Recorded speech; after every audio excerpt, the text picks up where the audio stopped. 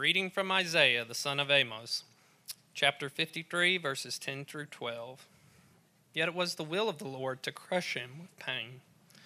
When you make his life an offering for sin, he shall see his offspring and shall prolong his days. For him the will of the Lord shall prosper. Out of his anguish he shall see light. He shall find satisfaction through his knowledge. The righteous one, my servant, shall make many righteous, and he shall bear their iniquities. Therefore I will allot him a portion with the great, and he shall divide the spoil with the strong, because he poured out himself to death and was numbered with the transgressors. Yet he bore the sin of many and made intercession for the transgressors. I got you. You're good. Let's pray.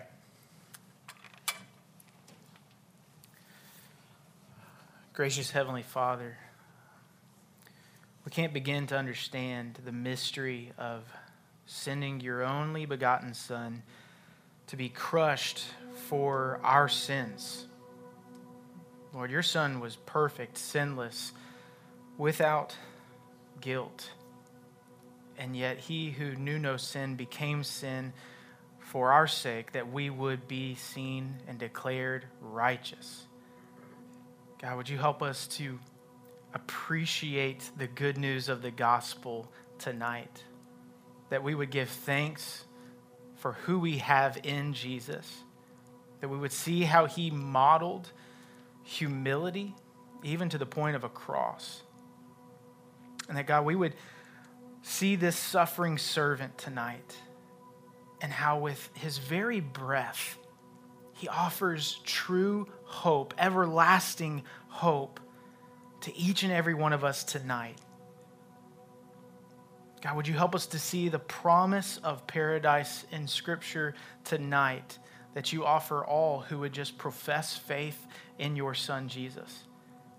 Help us to appreciate that for when we decided it for ourselves. Help us to offer that same true hope that was once breathed to us, that we would breathe it to others. God, would you bless our time of worship tonight? We pray in Jesus' name. Amen. Do you ever pay attention to your breathing? Maybe only when someone instructs you to, right? Inhale, exhale. Do you all kind of tend to do that like naturally? Like you could even be watching a TV show on your couch, watching an actor portray a doctor, and he's instructing the patient. All right, inhale, and there you are on your couch in between snacks, and you go, exhale, right? Maybe even do it without thinking. Other than that, do you pay much attention to your breathing? Well, tonight, I want to show you how important a breath can be with our sermon tonight called A Breath of True Hope. A breath of true hope. We're going to see this in Luke chapter 23, looking at verses 32 through 43. Let me pray for us, and we'll jump into the text. Gracious Heavenly Father, I pray that you would, just as you breathe life into Adam at creation, that Holy Spirit, you would breathe life into us right now. God, fill us with the life that only you can produce in us. For we were dead in our trespasses and sins, but Lord God, you have saved us by your grace through faith in Christ. So Holy Spirit, fill us now to hear your word very powerfully, very clearly tonight as we view the death of Jesus on the cross and hear his words uttered from that cross. God, would you be with us tonight? We pray in Jesus' name. Amen. Luke chapter 23, looking at verses 32 through 43, God's word says this. 2 others who were criminals were led away to be put to death with Jesus. And when they came to the place that is called the Skull, there they crucified him, and the criminals, one on his right and one on his left. And Jesus said, "Father, forgive them, for they know not what they do." And they cast lots to divide his garments. And the people stood by, watching. But the rulers scoffed at him, saying, "He saved others. Let him save himself, if he is the Christ of God, his chosen one." The soldiers also mocked him, coming up and offering him sour wine and saying, "If you are the king of the Jews, save yourself." There was also an inscription over him, "This is the King of the Jews." One of the criminals who were hanged railed at him, saying, "Are you not the Christ? Save yourself and us." But the other rebuked him, saying, "Do you not fear God, since you are under the same sentence of condemnation? And we indeed justly, for we are receiving the due reward of our deeds, but this man has done nothing wrong." And he said, "Jesus, remember me when you come into your kingdom." And he, Jesus, said to him, "Truly, I say to you, today you will be with me in paradise." Our current series is Stories of Hope. And we're concluding it here tonight with this incredible story. This story in Luke chapter 23 shows us hope in the final breaths of Jesus' life on the cross before his death and resurrection. It is a story that takes a prominent position within the greatest moment in all of human history. But just like any other story, it has parts, has movements, and acts that carry the story along. And so our first act that I see here in the text is Act 1. History is made. History is made. Look again at verses 32 and 33. Two others who were criminals were led away to be put to death with him. And when they came to the place called the Skull, there they crucified him and the criminals, one on his right and one on his left. I want to draw your attention to the words, "There they crucified him." It is a brief statement that reveals a place, a person, and an action. The Gospels, along with the rest of Holy Scripture, are a reliable record of human history. 66 books, 39 in the Old Testament, 27 in the New Testament, all of them point forwards and backwards to this moment in history. Amen. Numerous prophecies are fulfilled in this text, which is why I had Jay read Isaiah 53, one of them. One of the most important ones of talking about the suffering servant in the gospel in Isaiah. There is a place, a person, and an action. The place, Golgotha, also known as the place of the skull. It was a place just outside the city. It had been given the name because it was a place for execution, and it was near a number of tombs, and there was some thought that it was a site that in some way resembled that of a skull. A place, and then a person, Jesus Christ of Nazareth. Jesus is the only begotten Son of God. He was born of a virgin, lived a perfect life, and had an earthly ministry that consisted of healings, exorcisms, teaching, and preaching, along with other miracles recorded in Scripture that proved that he was God in the flesh. The place, the person, and then the action. Jesus was at Golgotha, and there he was crucified by Rome by demand of the Jews. The Jewish rulers plotted to have Jesus killed throughout his earthly ministry. And eventually they were successful only when Jesus offered up himself to be arrested by Roman soldiers for crimes he did not commit. Tried by both Pontius Pilate and Herod and found innocent. And then crucified because of the demands of the crowds who yelled out, "Crucify him!" At this point, it might be helpful to know what exactly crucifixion is. Crucifixion was widely practiced by the Romans in the first century. Modern medical explanations for the cause of death on a cross have focused on either asphyxiation or shock. Crucifixion was widely believed to be the worst form of execution due to the excruciating pain and the public shame. Hanging, suspended by one's arms, eventually caused great difficulty in breathing, which could be alleviated only by pushing up with one's feet to take the weight off the arms.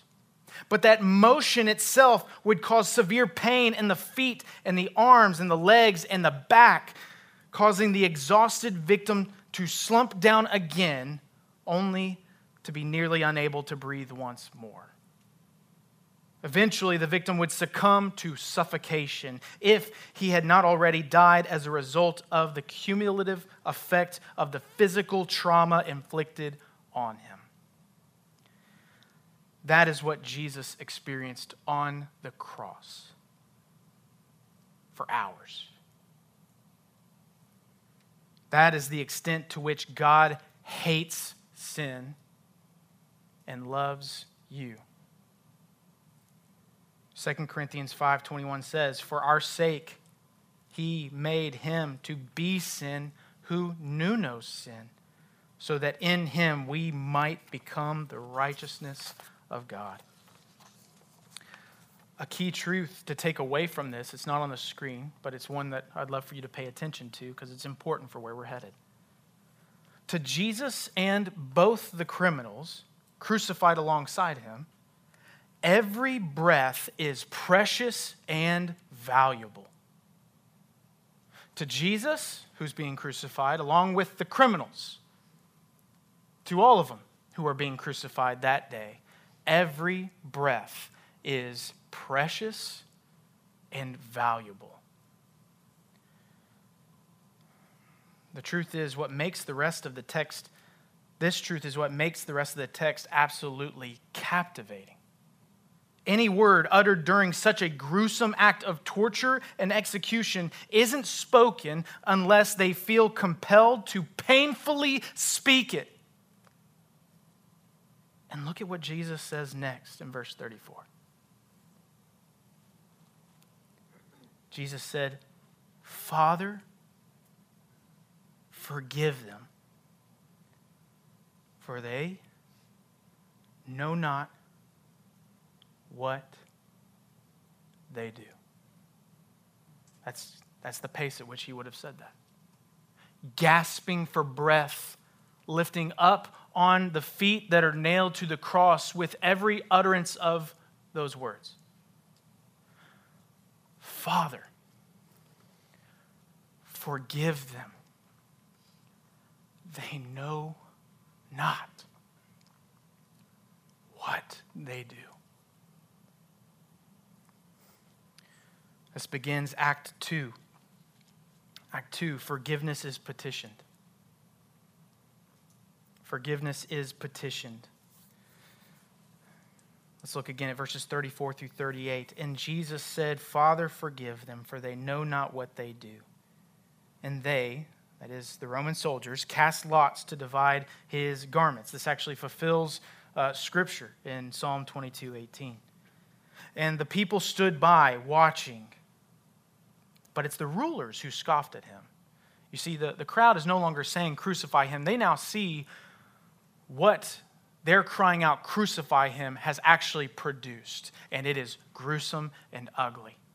In fact, they will later on leave there beating their chests, regretting what they've done. But the rulers, they are getting exactly what they've wanted all along.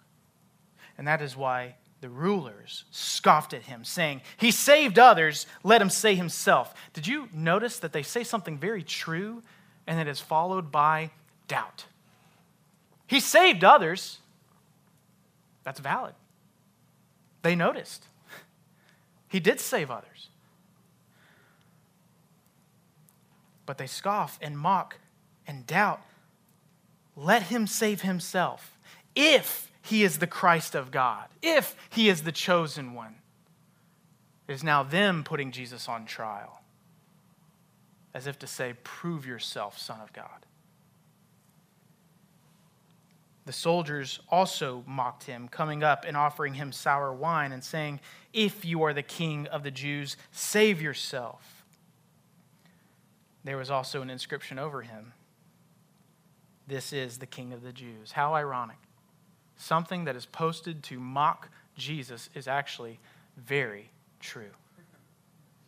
This is the King of the Jews. Here I would like to draw your attention to the very words of Jesus uttered from the cross, "Father, forgive them, for they know not what they do."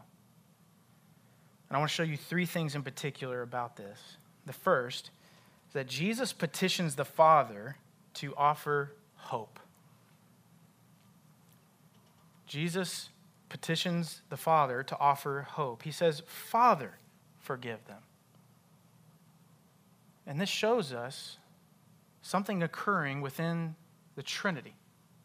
Right? The second person of our triune God is submitting this request to the first person of our triune God, the Father, the one who ultimately is doing the forgiving. Now, we saw Jesus forgive sins all throughout the Gospels. It's true. He showed that he has the power and the authority to do that. But ultimately, when it comes to our relationship with God, we seek the forgiveness of God the Father through the Son. Jesus petitions the Father to offer hope. Second, Jesus intercedes for his enemies because of their ignorance. Forgive them, they know not what they do. They didn't realize the gravity of what was occurring right then and right there. In fact, in another gospel, it tells us about how one of the Roman soldiers did say, "Surely this is the Son of God." And Jesus, being the perfect mediator, intercedes on their behalf, showing who he is for us in this moment with every breath. And then finally, Jesus provides the basis upon which they can be forgiven. As he is dying, uttering these breaths, showing what the basis of the forgiveness is. It is his death. It is his death. The basis is his death on that cross. That is how we have the forgiveness of sins, is that Jesus was obedient to what the Father's will was, to the glory of the Father. And then we approach Act 3, where I want to spend a little bit more time. Act 3, paradise is promised. Paradise is promised. And we see this in verses 39 through 43. One of the criminals who were hanged railed at him, saying, "Are you not the Christ? Save yourself and us." Now, realistically, this would have been, "Are you not the Christ? Save yourself and us." Right? Even his breath is valuable and precious, even if he wastes it. This is his own act of desperation, but it's filled with doubt, and the doubt that is actually that of unbelieving. But the other criminal rebukes him. His precious and valuable breath is spent saying, "Do you not fear God, since you are under the same sentence of condemnation?" See, what he's saying there is, don't you realize you're on a cross too? Do you not fear God in this moment? Why are you saying these things flippantly? And then he owns, he recognizes, he acknowledges his own shortcomings in the next sentence. And we indeed justly, for we are receiving the due reward of our deeds. Basically saying we're getting what we're deserving. This is the consequence for our sinful actions. But then he pivots towards Jesus and he makes a stunning profession of faith. And is there a better way to spend your dying breath? Jesus, remember me when you come into your kingdom. And then Jesus' precious and valuable breath is spent saying, truly, I say to you,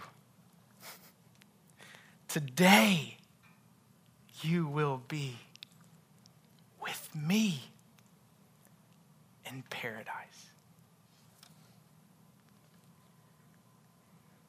Would you look again at that final statement from Jesus? Truly I say to you, today you will be with me in paradise. The criminal probably wasn't expecting Jesus to say anything to him. I mean, why would he? Knowing full and well each breath is precious and valuable. Why would Jesus spend it talking to him? I mean, there's nothing that this criminal can do for Jesus. He can't go to church. He can't get baptized. He can't minister to others. What does he have to offer this Jesus? Why would the king say anything to him? And yet, Jesus does. Why would Jesus want this criminal? I don't know, but he does. And that's the same for all of us. Jesus doesn't need you. And he doesn't need me. Even better, he wants us. This happened years ago. I was a college student, and I was working on a film set with a guy who claimed to be Roman Catholic, but functionally he was an atheist. Did not care of the things of the Lord at all. And we're driving away from a film set, and I chose to make a movie in college with the sole purpose of witnessing to broken, fallen people, sinners on a film set. That's what my goal was. And so we're driving away from the film set, taking him home, trying to do this intentionally to share the gospel. And Easter was approaching. And he was telling me about how, I feel like I got to go to church on Good Friday because that's when Jesus needs me the most. And it took everything in me to just say, Jesus doesn't need you. Stephen, Jesus wants you. He doesn't need your worship. What kind of God would he be if he did? No, you are designed for worship. He doesn't need you on Good Friday. He's drawing you through Good Friday. He's drawing you to himself. And you can respond in one of two ways. Like this criminal who professes faith, or like the other criminal who doubts. And again, I don't say doubt in the sense of doubting that the Lord's going to get me through this. I know we all kind of experience these doubts. No, this is doubt that is right there with unbelief. Right? This is the criminal's last shot in terms of save yourself and us. Prove you're the Christ of God and give me what I want. And how oftentimes do we see people bargain with Jesus like that? Not out of a soul respect and reverence for the Lord, but out of a desire to get what you want alongside Jesus. No, Jesus wants you. and he will not force you, but he does a great job of drawing you. He wooed that criminal on the cross. And he was just himself. He showed himself to be exactly who he is. And in that, we are either drawn or we doubt. This criminal believed and he professed faith, and then Jesus responded. Here's a really helpful interpretive tool that you can use with any verse in the Bible. I kind of learned this in seminary, but when you're studying through the Bible, you can take any verse, and to kind of feel the gravity of that verse, or maybe to go a little bit deeper in your study of that verse, just emphasize a different word in that verse. Say it repeatedly and just emphasize a different word. And so I want to show you on the screen how that's done. Truly, I say to you, today you will be with me in paradise. Truly. It's a guarantee. It's a promise. You can take it to the bank. Truly. Truly, I say to you, today you will be with me in paradise.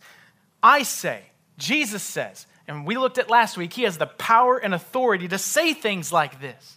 I say, truly, I say to you, today you will be with me in paradise. He says it to you. He says it to the individual, the criminal that's on the cross next to him.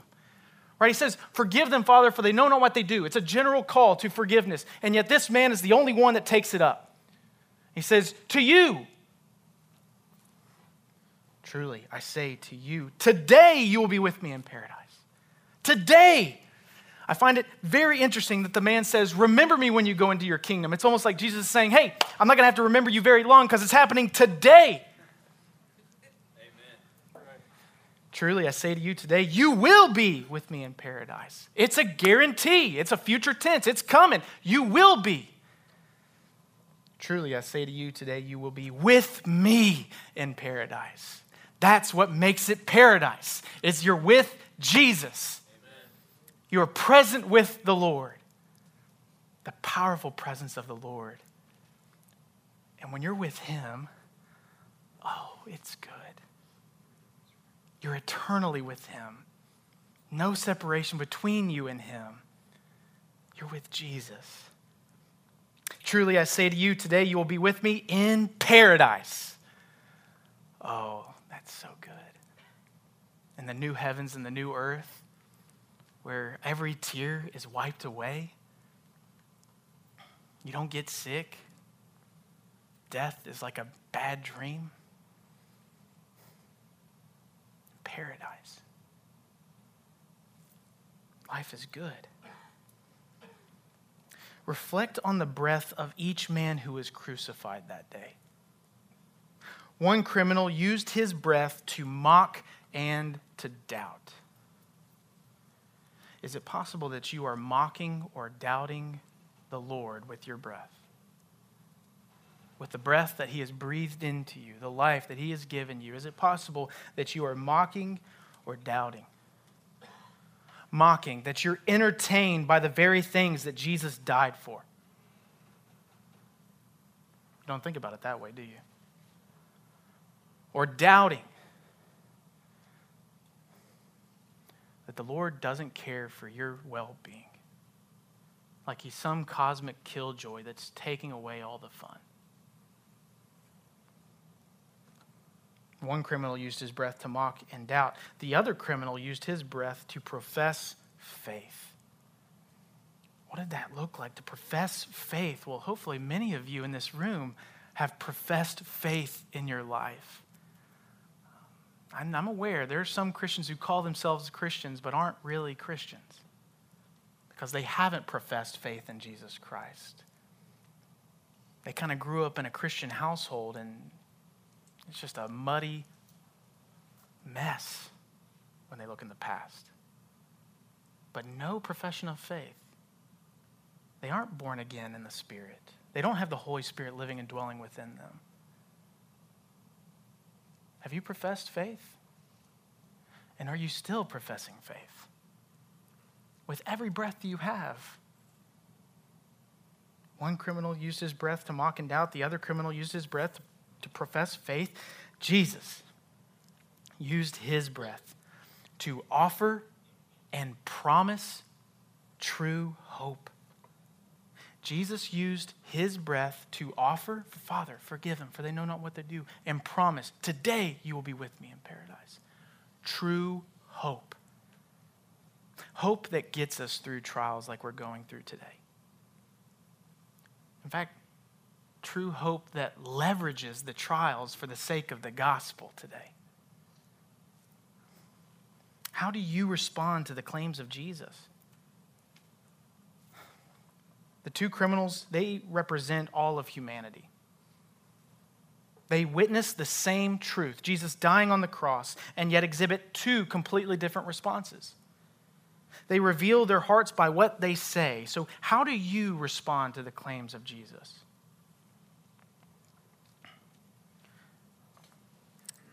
One of my favorite hymns is How Deep the Father's Love for Us. When Anna and I got married, we had Katie sing it at our wedding. And there's a really incredible line that I'm remembering because of this sermon. It says, "Behold the man upon a cross, my sin upon his shoulders. Ashamed, I hear my mocking voice call out among the scoffers. It was my sin that held him there until it was accomplished. His dying breath has brought me life. I know that it is finished." Do you know that it is finished? Have you professed faith in Jesus like this criminal on the cross? Heard the promise of Jesus to say, today you'll be with me in paradise? This brings us to our main point. Jesus offers all of us a breath of true hope in the cross. So you should use your breath to profess faith and offer others true hope in Christ. Jesus offers all of us a breath of true hope in the cross. You should use your breath to profess faith and offer others true hope in Christ. Maybe you need to profess faith in the Lord Jesus Christ for the first time. You've been putting it off. Well, I want you to notice that the criminal couldn't put it off. He realized his desperate situation for what it was. We are receiving the rewards of our deeds and the hope of Jesus that met him there. Remember me when you go into your kingdom. If you're ready to profess faith in Jesus Christ for the first time, simply acknowledge your situation. I am receiving the just rewards for my sins. And then acknowledge Jesus as King of your life. Bring me into your kingdom and teach me how to live. How's that for the sinner's prayer? Bring me into your kingdom and teach me how to live. To know Jesus is to live. For others of us, we need to profess faith in fresh ways. We need to offer true hope in Christ to others. We are here today and gone tomorrow. We are but a vapor. We are but a breath. So how are you using your breath? What are you using your breath to do? Let me urge you to use your breath to worship Jesus and deliver hope to others. Jesus gave you a breath of true hope so that you would enjoy the life he gives and deliver the same hope to others. May your breath be filled with true hope.